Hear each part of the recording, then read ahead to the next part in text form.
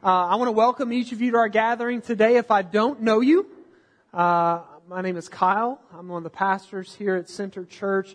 And man, we are glad to be gathering together. First, I want to take a moment just to do a couple of things. First, I want to thank Brett and the team for leading us this morning. And then second, I want to, welcome and thank Adult and Teen Challenge for being here with us today. Man, we love you guys and we're glad that you're gathering with us. But with that, let's go ahead. What we want to do is we want to kind of transition from our time in worship through song to, our time in worship through God's Word. And so if you can open your Bibles, if you have them, to Nehemiah chapter 9. We have been working through this series in Nehemiah called Revive and Rebuild, where we're looking at how God, He not only revives and rebuilds, as we see, the physical nature of the walls being rebuilt in Jerusalem. But we've said from week one that this is not a story about the walls. This is a story about God's people being revived and rebuilt. Because again, God cares more about His people than He does any walls. And actually, He's a greater protector, and He is far more secure than any wall could ever be. And so, that's what we've been looking at each and every week. And so we'll be in Nehemiah this week. And then, really, we only have 2 weeks left right before Easter. As I read through Nehemiah 9, I've probably said this 1,000 times as we've walked through God's Word together, but it just always seems like, as I'm preparing, I'm like, oh, this is my favorite chapter in this book, right? And then the next week I'll be like, nope, I think this is my favorite chapter now. But Nehemiah 9 was just so, it was so good for my own soul today. And so I'm excited to really jump in and continue this story of revival and rebuilding. We saw a transition last week where the first half of Nehemiah is about the wall being rebuilt. But this second half is, it's focusing in on the rebuilding of the people. And so today, what we're going to do in looking at that is we're going to look at what this, what this story has to teach us and what this story means for those that we're going to read about. But again, for us today, what it means for us to cultivate hearts of confession towards God in light of our sin and in light of our brokenness. And so the way I want to do that is I want to just take a quick poll to see kind of where we're at today. Last time I did this, we got real deep real fast. But it's not going to be a response poll other than I'm just going to ask you to raise your hand for this question. The question is this. How many of you in the room get things wrong or mess things up from time to time? Right? All right, that's pretty good. We're going to take that question a little further here in just a minute. I think that's a great question that we should lay before ourselves, right? So this week, in the mornings before school, I sat down with my kids and we're going through this book that's it's a scripture memorization book. And so we were talking about Ephesians 2 this week and looking at it, and it was talking about how we don't get in by our merit, but only by the grace of God that came by way of Jesus, right? And so I lay that out before our children. And then one of the questions the devotional asked was similar to this. It got a little more specific, and it said, have you ever told a lie? And immediately my two oldest went, yep. But my youngest looked at me, and in the same way, like the raising of hand, he was like, no, I never told a lie, Dad. And I said, well, you just did. And so we're starting, you have already, but hey, let's go ahead and we're going to deal with this right now. But it was interesting, my two oldest were just like, yeah, that's me. Like that same question, do I ever mess things up? Do I ever miss it? And they're like, yeah, I do. Maybe to be more specific, how many of us in the room today find ourselves missing the mark and sinning in some form or fashion each and every day? Let's get some participation. I think the answer to that, the obvious answer to all of us, right? Like we all miss the mark. We all, struggle with sin. So the obvious answer is all of us. But as you think about that, I want to press us with one more question that I believe that we really have to wrestle with, and we're really going to sit in as we begin and work through our time today. And the question is this: in light of our daily struggle with sin, how often do you take time to confess your sin? How often do you take time to, whether it's in the moment throughout the day or, just time to stop and say, God, man, this is what's going on in my life. This is where I missed it today. God, I need to confess this before you. The reason I ask that is because, man, today's text is really, it's going to present us with a form or a model of what it looks like to live lives of confession before God. But also, the other thing that this text today is going to do is it's going to reveal over and over again God's gracious commitment and steadfast love towards His people. And so let's go ahead and jump right into the text for today. The way this is going to work is, man, Nehemiah 9 is just this long recorded just prayer talking about what God has done, them confessing their sin. So what we're going to do is we're going to read some, and then I'm going to story through some of the text as well. But we're going to start with Nehemiah verses 1 through 8. If you have it in your Bible, also it'll be up on the screen. It says this. Now on the 24th day of this month, the people of Israel were assembled with fasting and in sackcloth and with earth on their heads. And the Israelites separated themselves from all foreigners and stood and confessed their sins and the iniquities of their fathers. And they stood up in their place and read from the book of the law of the Lord their God for a quarter of the day. For another quarter of it, they made confession and worshiped the Lord their God. On the stairs of the Levites stood Jeshua, Bani, Kadmiel, Shebaniah, Buni, Sherebiah, Bani, and Chenani, and they cried with a loud voice to the Lord their God. Then the Levites, Jeshua, Kadmiel, Bani, Hashabaniah, Sherebiah, Hodiah, Shebaniah, and Pethathiah said, "Stand up and bless the Lord your God from everlasting to everlasting. Blessed be your glorious name, which is exalted above all blessing and praise. You are the Lord, you alone. You have made heaven, the heaven of heavens, with all their hosts, the earth and all that is on it, the seas and all that is in them, and you preserve them all. And the host of heaven worships you.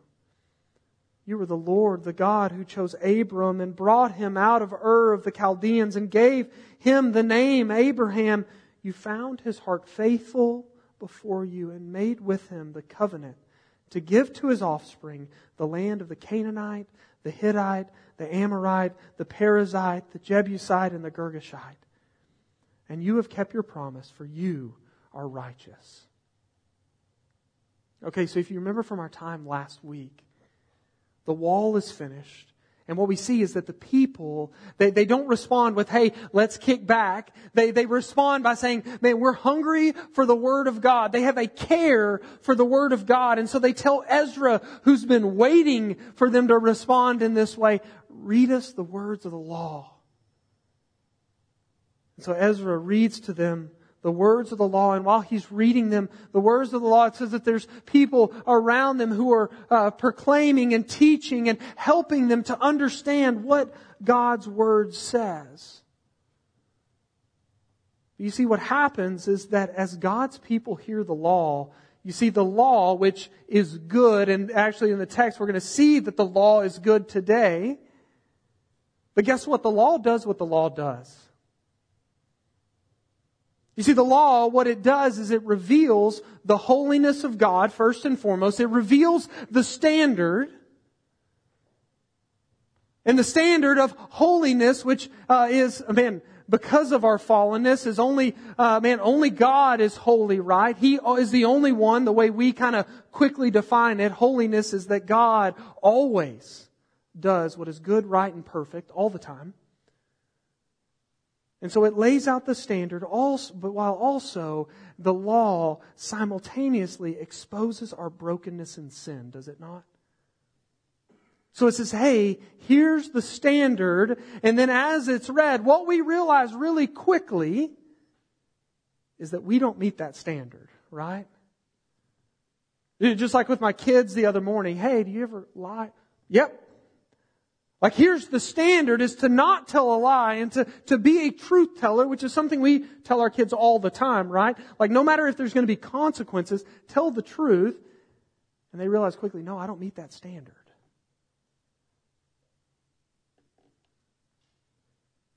And so what happens is the people, we saw last week, is the people begin to mourn and they begin to weep. They begin to, and they are convicted of their sin. And the leaders say, hey, for a moment, we want you to stop with the mourning and we want you to celebrate what God has done. But also, man, this time of year is this certain feast, the Feast of Tabernacles, and you need to celebrate that in remembrance of what God did in the wilderness. And so what happens is God's people feast, but all the while, the reality is that confession and the repentance of sin would still need to come. You see, and this is as true for us as it is for those we read about today. Sin must always be dealt with. Always. And while this is a good thing, and I hope that we see that confession is a good thing today. Man, I believe that while we have an understanding of our need to confess sin, that we use things like, man, confess or repent as some type of buzzwords in the life of the church. And I think if we're honest, like, we don't really like to confess, do we? Like, we don't really like to own up to what's going on. We, just like, Adam and Eve in the garden, we want to run and hide and cover up.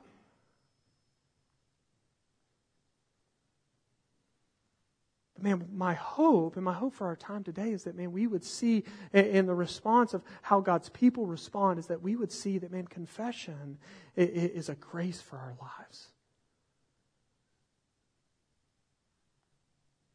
See, if we're honest, what we want to do is we want to sit in the feasting and forget about the need for confession, right? Like the people are told to stop and wait and celebrate. Man, they probably would have just kept celebrating all the time, right? The food was good, the drink was good, they're providing for one another, they're remembering what God has done. Let's just stay there. No need to deal with this stuff over here. Let me say that. No need to deal with the stuff that's in here.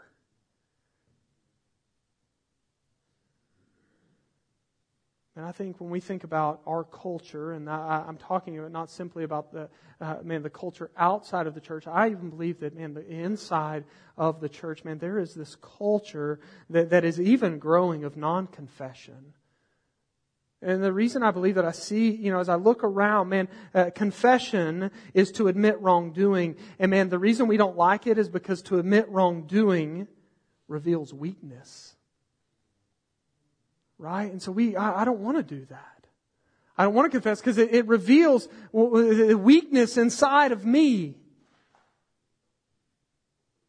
It reveals either before God, things are uncovered, which guess what? Like God, that's not uncovered. Like it's there before God. Like He sees it and He knows our sin. Why are we trying to cover it up? But also, the reason we don't confess, and I believe that Scripture tells us to confess to one another, is because we don't want others to know our weakness. We don't want others to know our brokenness. Which is why, and again, we talk about this a lot, is why we wear church face, right? It's why before you took 3 steps in here, before you took 1 step in here, like your face changed a little bit, right? You were like, got to put it together. I hope not. And I hope that we can be a people that walk in here, and just as Jeremy said as we kicked off our time, that you can just say, no matter what's been going on, no matter if you were trying to get kids ready or get clothes out of boxes, that you're just able to say, God, I'm here. God, you're enough. And guess what? God, I don't have it together. And you can be okay with that. I love, J.D. Greer says this. He says, if dependence is the goal, then weakness is the advantage.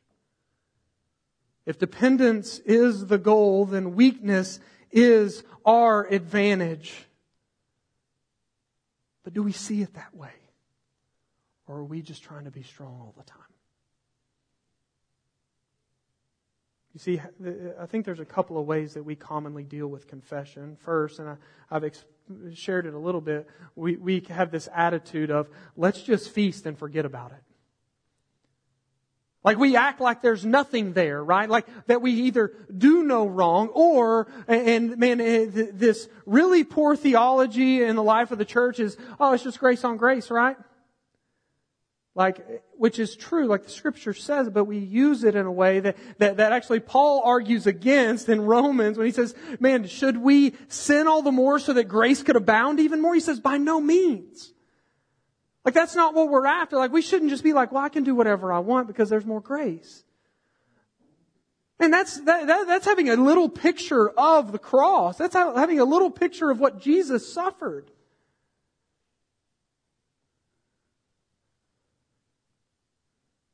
The other way we do this, though, is one, we feast and forget about it, or we'll just go the other side. We'll just go way overboard. We'll go almost to like this penance model, right? Where we'll enter in, and the enemy loves to do this. It's not just confess your sin and receive God's grace. It's, oh, you need to walk in shame and guilt for about, 3 or 4 days, maybe longer, but you just need to really feel it.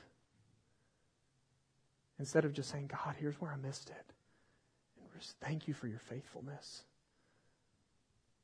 God, let me walk in freedom, but also, let me share this with others so that I might walk in deeper and greater freedom by the power of your Spirit. We seek to blame. We seek to cancel. We seek to cover. You tear down yourself, and guess what? In doing those things, you miss out on what grace actually is.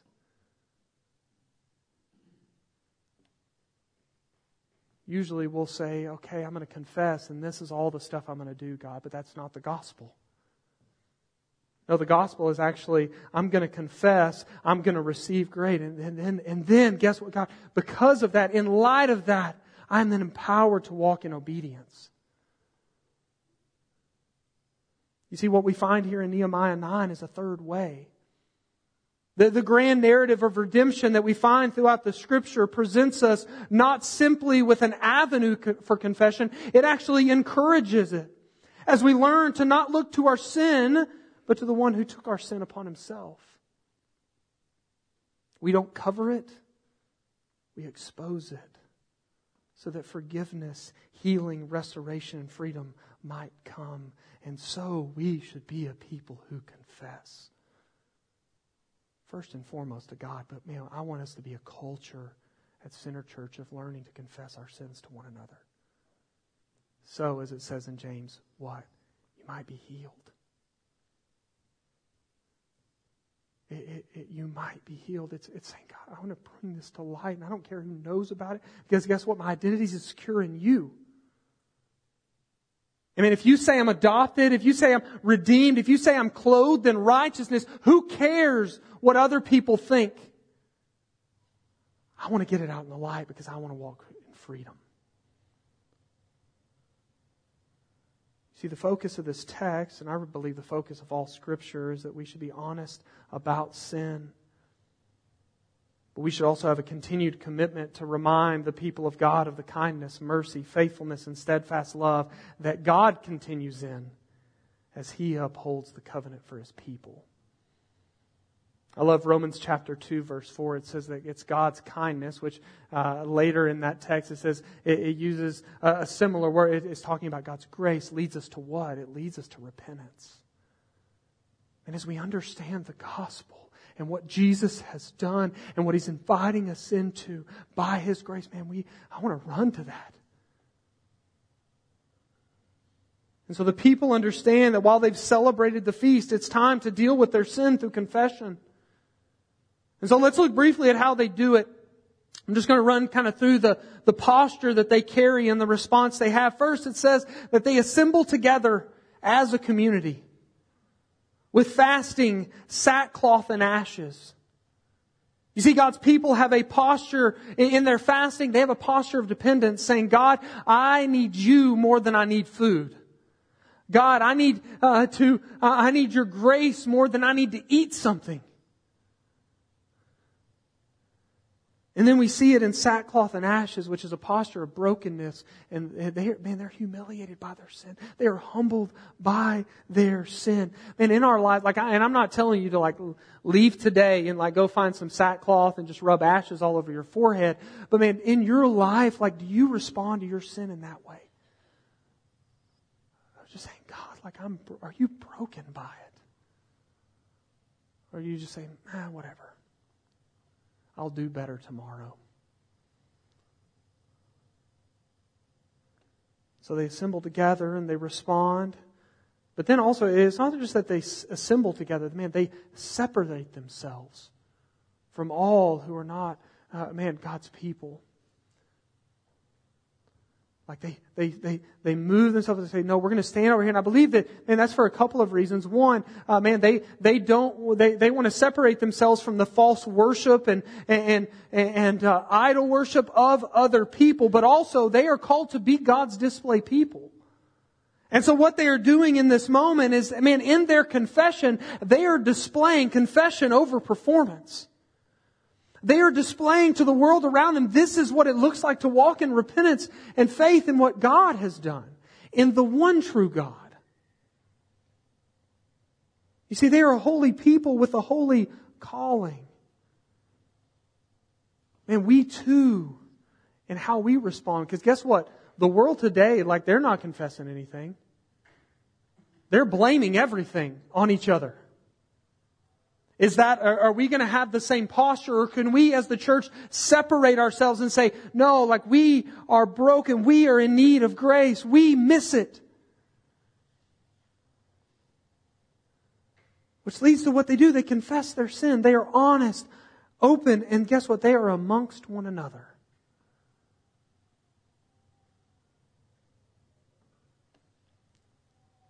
But what we see is that they begin not just to confess their sin. It says they also confess the iniquity of their fathers. Now, what they're doing in that moment, and the rest of our text is going to go over, it's going to retell kind of God's people's story. They're not saying, hey, we've sinned, but guess what? Look, those people back then, they sinned way worse than us. No, what they're doing is they're relating, and they're saying, no, we, like those that came before us, are broken.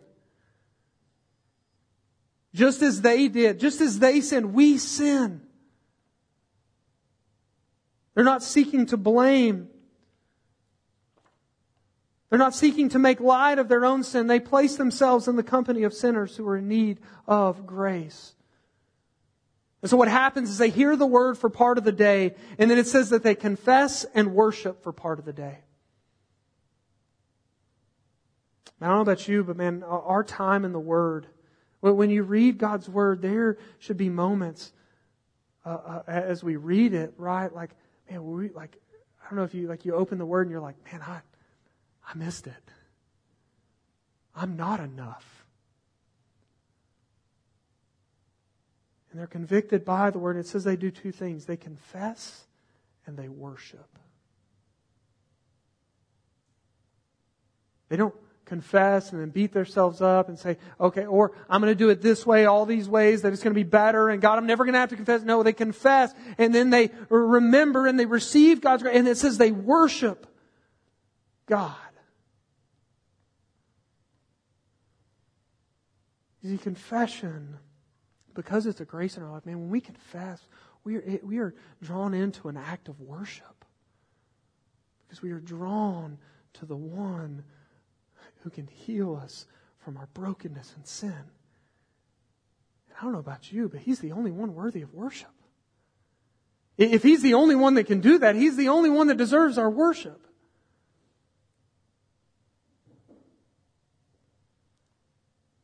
You see, in our lives, and in church culture and Christian culture, we really love just those encouraging things. We really love coffee cup verses, but we dismiss and discount the heart in exposing truths of the Scriptures because they reveal things that we don't like, right? And I want to encourage us to allow the whole counsel of the Word to have its time in our hearts and lives. Which is why, since we planted, we've said, hey, we're not going to shy away from hard things in the Scriptures. We're just going to go through it. This is what God's Word says. This is also why we don't preach feel-good, light gospel sermons. We want to know the fullness, not simply of where we miss it, but we want to know, man, in a greater way that God is greater, that He is good, that He is enough.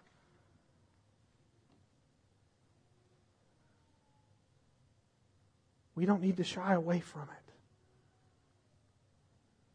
Because I believe the words of Thomas Watson hold true. He says, until sin be bitter, grace will not be sweet. Until confession is seen as a grace and not shame, we will struggle to see deep transformation. And we will live lives of surface level Christianity when God has called us to something so much deeper. And so the people confess, and as they do, the leaders of the people come before them and they call God's people. They say, stand and bless God who is eternal. They say He is everlasting to everlasting. The way they do this in an action is as they worship, they continue to proclaim their confession. They continue to proclaim their need and God's covenant faithfulness in the rest of the chapter. And what they do is they retell what is one of the fullest summaries of the Old Testament that we get in the Scriptures.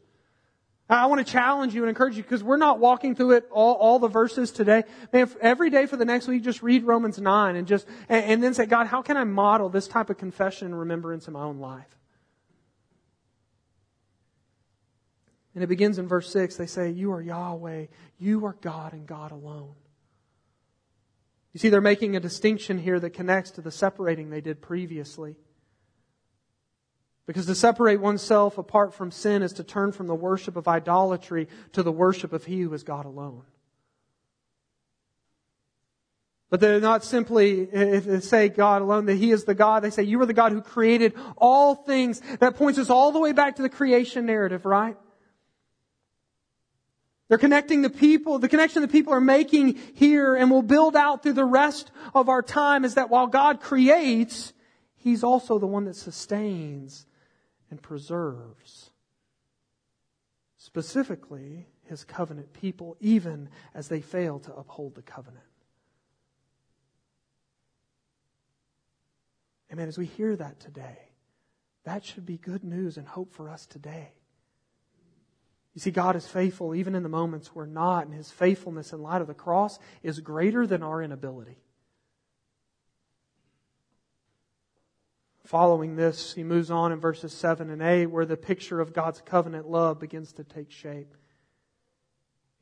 He says, the God you called Abram, and you brought him out of his place of comfort, and you gave him the name Abraham, which means father of many nations.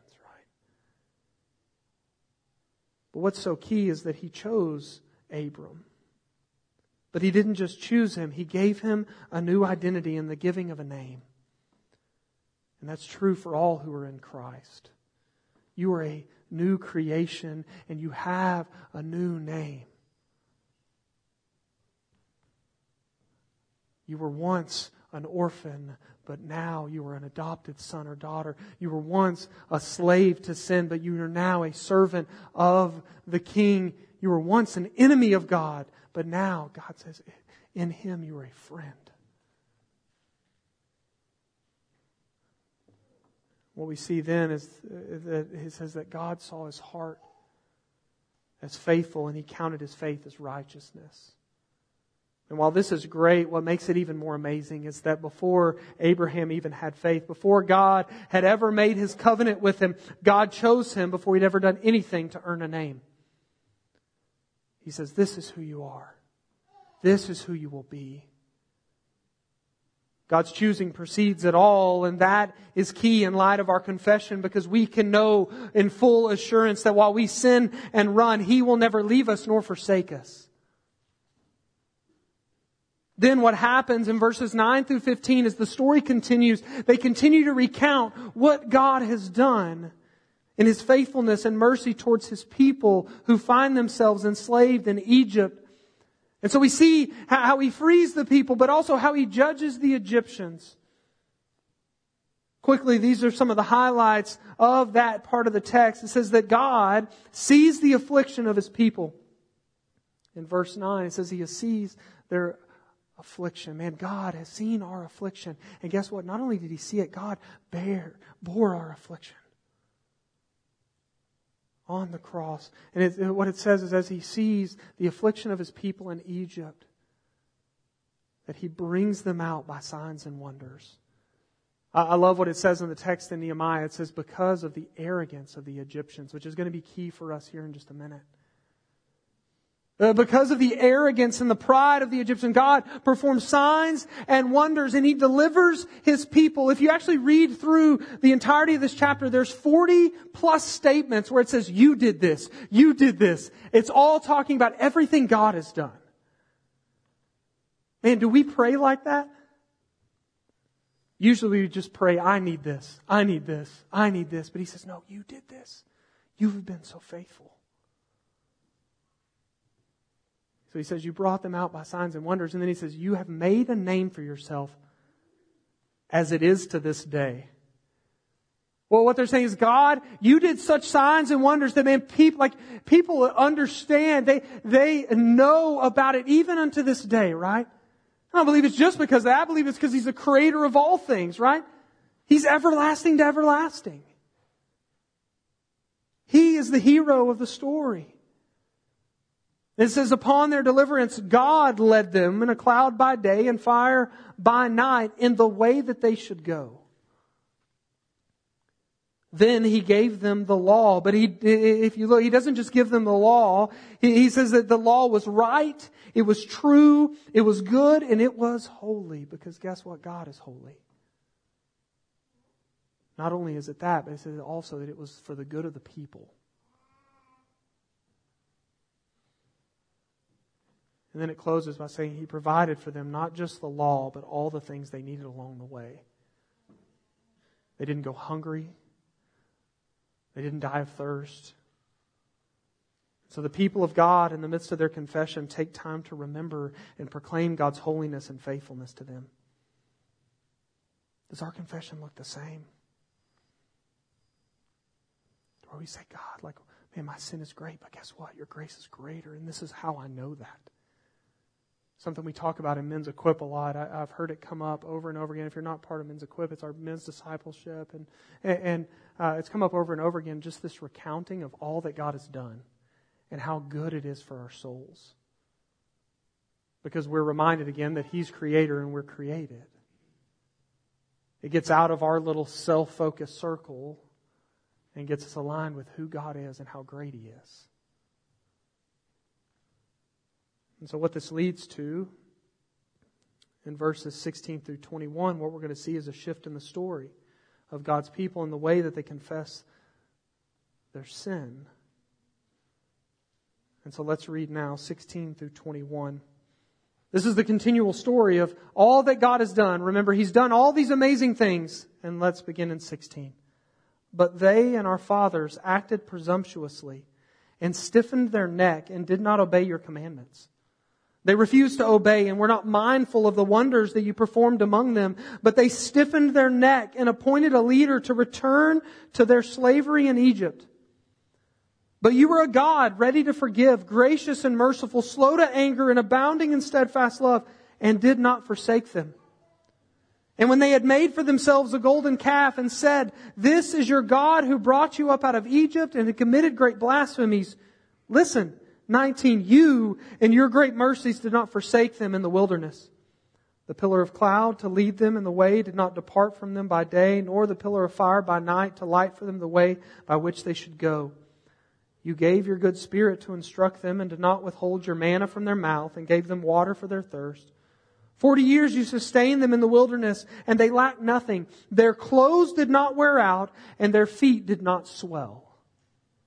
All right, so as the people work through the narrative of Scripture, we get through this amazing story of God's redemption through the Exodus.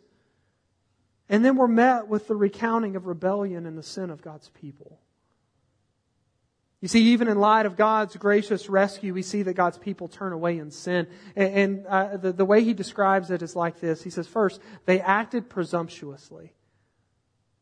That word for presumption, it points us back to how they described the Egyptians earlier, that they acted arrogantly. They begin to view themselves as they were enough, or that they could produce, or that they could make a God that would sustain them. The next thing that they did, that they describe, is they use it twice. They say they stiffened their neck. This descriptor points to the people's worship of the golden calf. A writer named G.K. Beale, he wrote a book called We Become What We Worship. And what he says is, man, that term there is actually saying they became like the calf they worshipped. I don't know if you've ever worked cattle or showed animals, but man, they're stubborn. And they will stiffen their neck and they don't want to move. That's what he's saying. He said, you became like that which you worship. You thought it could provide for you, but no, you just became like it. You stiffened your neck and turned from God and said, God, I'm not going to move. While you're trying to lead me the way that I should go, I'm not going to do that. You see, when we turn our eyes and we forget, one, our sin, and two, Christ's redemption, guess what? We are prone to wonder, to stiffen our necks. We become dependent upon self. But I want you to remember, as they're saying this, God's people, they're not saying, hey, look at them and look how bad they were. No, they are relating to what's taken place. They understand that they have done the same. And so it continues. But look at what God does. What we saw in the text is even in the midst of that, they say, God, you're a God ready to forgive. Gracious and merciful, slow to anger and abounding in steadfast love. And God, you did not forsake them. I don't know about you, but growing up, I thought the God of the Old Testament was just nothing but wrath. And then He changed when He got to the New Testament. But that's not what we see here. He's still the same, right? He's everlasting to everlasting. Even in these moments, He's ready to forgive. He's slow to anger, gracious, abounding in steadfast love. And what that does is it gives the people in this text hope, and it should do the same for us today. That man, today if you know Jesus and you walk in here and you're like, man, I really missed it this week. Man, I really missed it this morning. We can come and say, God, man, I want to confess that. But God, thank you that you are abounding in steadfast love. Thank you that you sent your Son. Man, today, if you don't know Jesus, today, if you're coming in here and you're like, man, I need to confess, but I know nothing of God's steadfast love. I have no sight of what this hope is. And today, run to Jesus. Cry out, confess your sin, because today He stands waiting and He says, man, He's merciful, He's slow to anger, He's abounding in steadfast love. Guess what?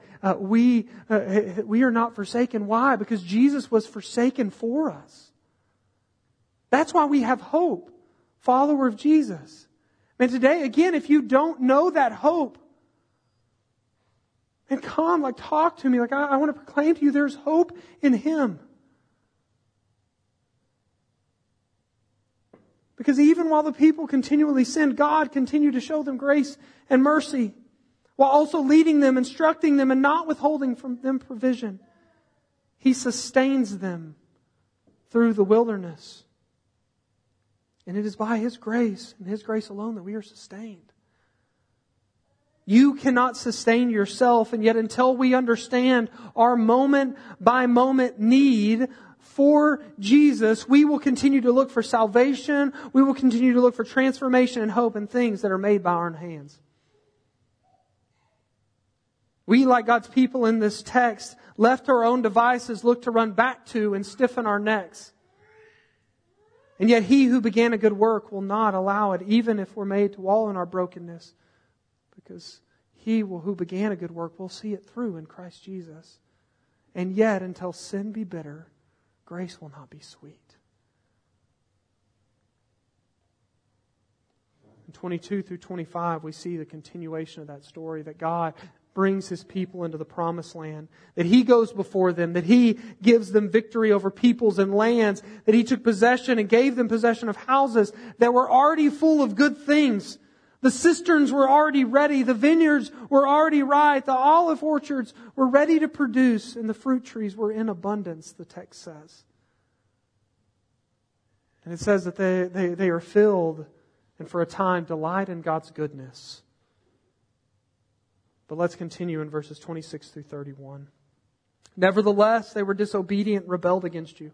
They cast your law behind their back, killed your prophets who had warned them in order to turn them back to you, and committed great blasphemies. Therefore you gave them into the hand of their enemies who made them suffer. And in the time of their suffering they cried out to you, and you heard them from heaven, and according to your great mercies gave them saviors who saved them from the hand of their enemies. But after they had rest, they did evil again before you, and you abandoned them to the hand of their enemies, so that they had dominion over them. Yet when they turned and cried to you, you heard from heaven, and many times you delivered them according to your mercies, and you warned them in order to turn them back to your law. Yet they acted presumptuously and did not obey your commandments, but sinned against your rules, which if a person does them, he shall live by them. And they turned a stubborn shoulder and stiffened their neck and would not obey. Many years you bore with them and warned them by your Spirit through your prophets, yet they would not give ear. Therefore you gave them into the hand of the people of the lands. Verse 31. Key verse in the text. Nevertheless, in your great mercies you did not make an end of them or forsake them, for you are a gracious and merciful God.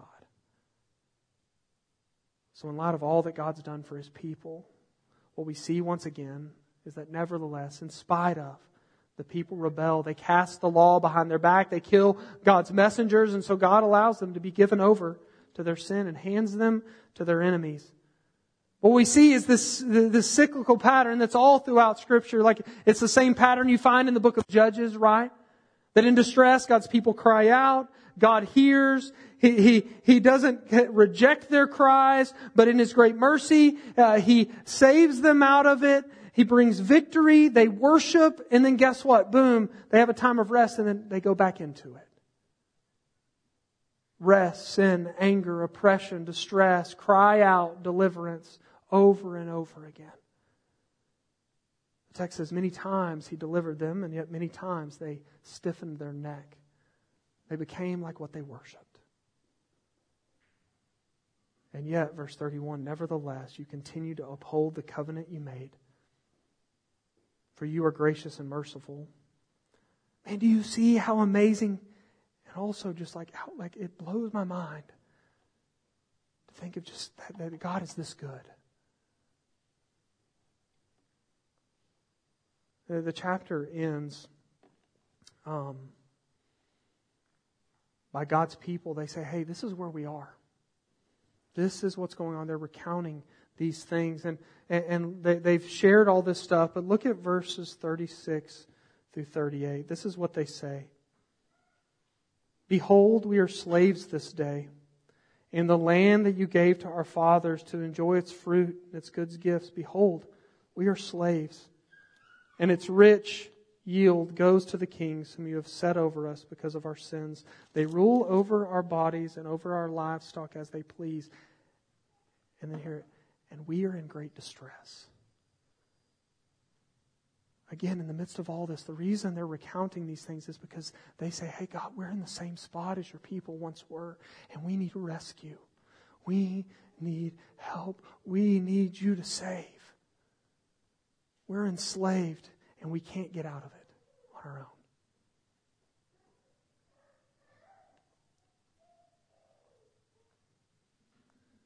Man, today,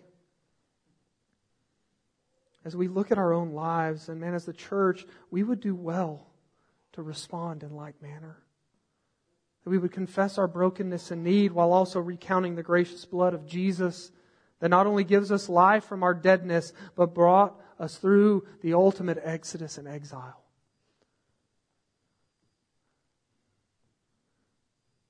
Man, my hope for us today is not simply to see this chapter as a story of the past, but a model for what it might look for us to begin to live lives of both confession and remembrance. May we be quick to humility and not pride, quick to confession and not casting aside or shifting the blame, quick to see our need for grace and God's steadfast love that is made available through His Son. He is faithful even when we are not. Continually, He never fails. He never, He's there, He's everlasting to everlasting.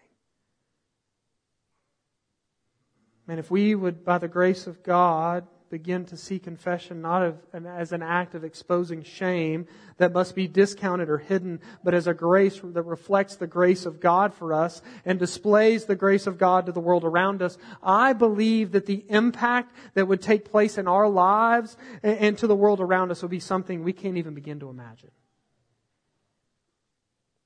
You see, the world needs to learn what it looks like to repent and own stuff in light of the gospel. But man, are we too busy? Are we so tied in with it that we haven't separated ourselves today? Not in a way of just casting judgment or condemning, but just saying, no, there's a different way. The Bible gives us a different way. And we want to model that, not because we think we're better or above, because man, we who are in need of such grace have received it and we want to display that to others.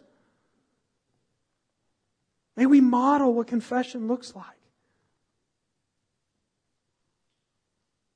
I'm going to have the team come back up, but there's two things that over the last few weeks I've been really wrestling with as I just think about, the life of our church, that I want to see us and I think it just kind of goes along well with Nehemiah, but that we would have a deeper hunger and understanding of God's Word.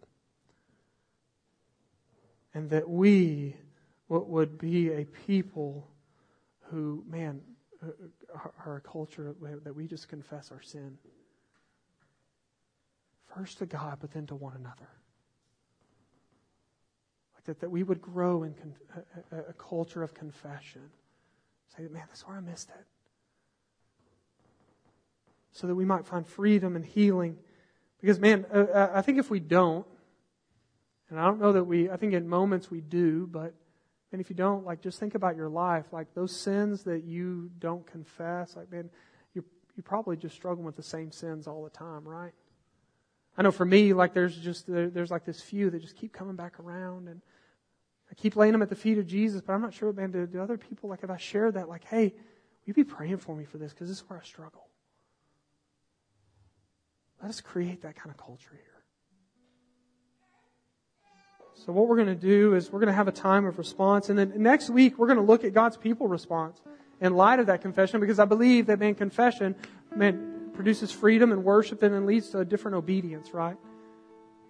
So Jeremy's going to share that with us. But what I want us to do today is I want us to just maybe model that. Maybe I want to give you that time to sit with God and maybe confess, maybe call to remembrance in that as well.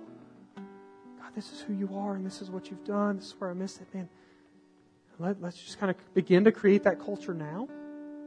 And if you don't know what confession is, if you don't know, you're I just need to give my life to Jesus today, come talk to me, or you can go to Pastor Jeremy here, and we would love to sit and just talk with you about what that looks like, what that means.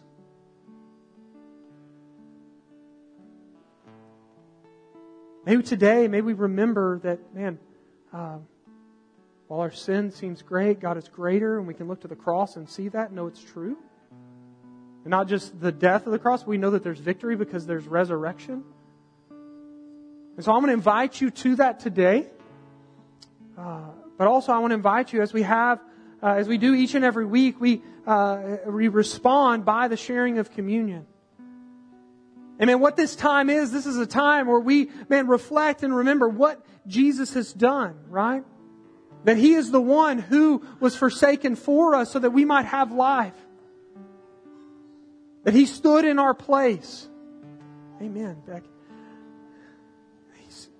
And that's the good news, that we remember it. And so when we share in this, remember, Jesus, thank you that you allowed your body to be broken, that you allowed your blood to be poured out so that we might have life and redemption in you. And not just life, but life to the fullest, right? Like a full life.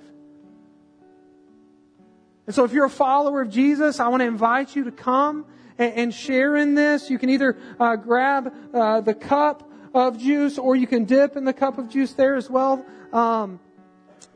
Take some time to reflect and to remember, this is that remembrance of, God, you've done this. This is how great you are. Even when I miss it, this is what you've done. If you're not a follower of Jesus, we would ask that you abstain, because, we believe that, this is such a moment that is just so precious because it was so costly. We don't take this lightly. And then what we're going to do is, after a bit of time, Brett is going to lead us in song. And man, just as we saw here, like as we hear the Word, as we confess, man, a confession produces this worship as we remember the great Savior that we have in Jesus. And so I want to invite you to those things. Again, if you want to talk, if you want to pray, I'll be up here. Pastor Jeremy will be up here as well. You can pray with us. But let me pray for us and we'll respond. Jesus, we thank you. We thank you for your Word. For through your Word we see your faithfulness and your steadfast love over and over again, even in the midst of our inability. And so God, I pray that we would just be a people who, understand that we can come to you and confess, and that you're faithful by the blood of your Son to forgive. God, may we be a culture that models confession. That we be quick to repent. That we be quick to look to you. That we would not stiffen our necks in pride. And God, that we would know that you have given us the church so that we might confess to one another. Lord, let us model, the third way, a way that is centered upon the good news of the gospel of what it means to be a people that can freely share where we are. We ask for grace right now and that you would move in Jesus' name. Amen.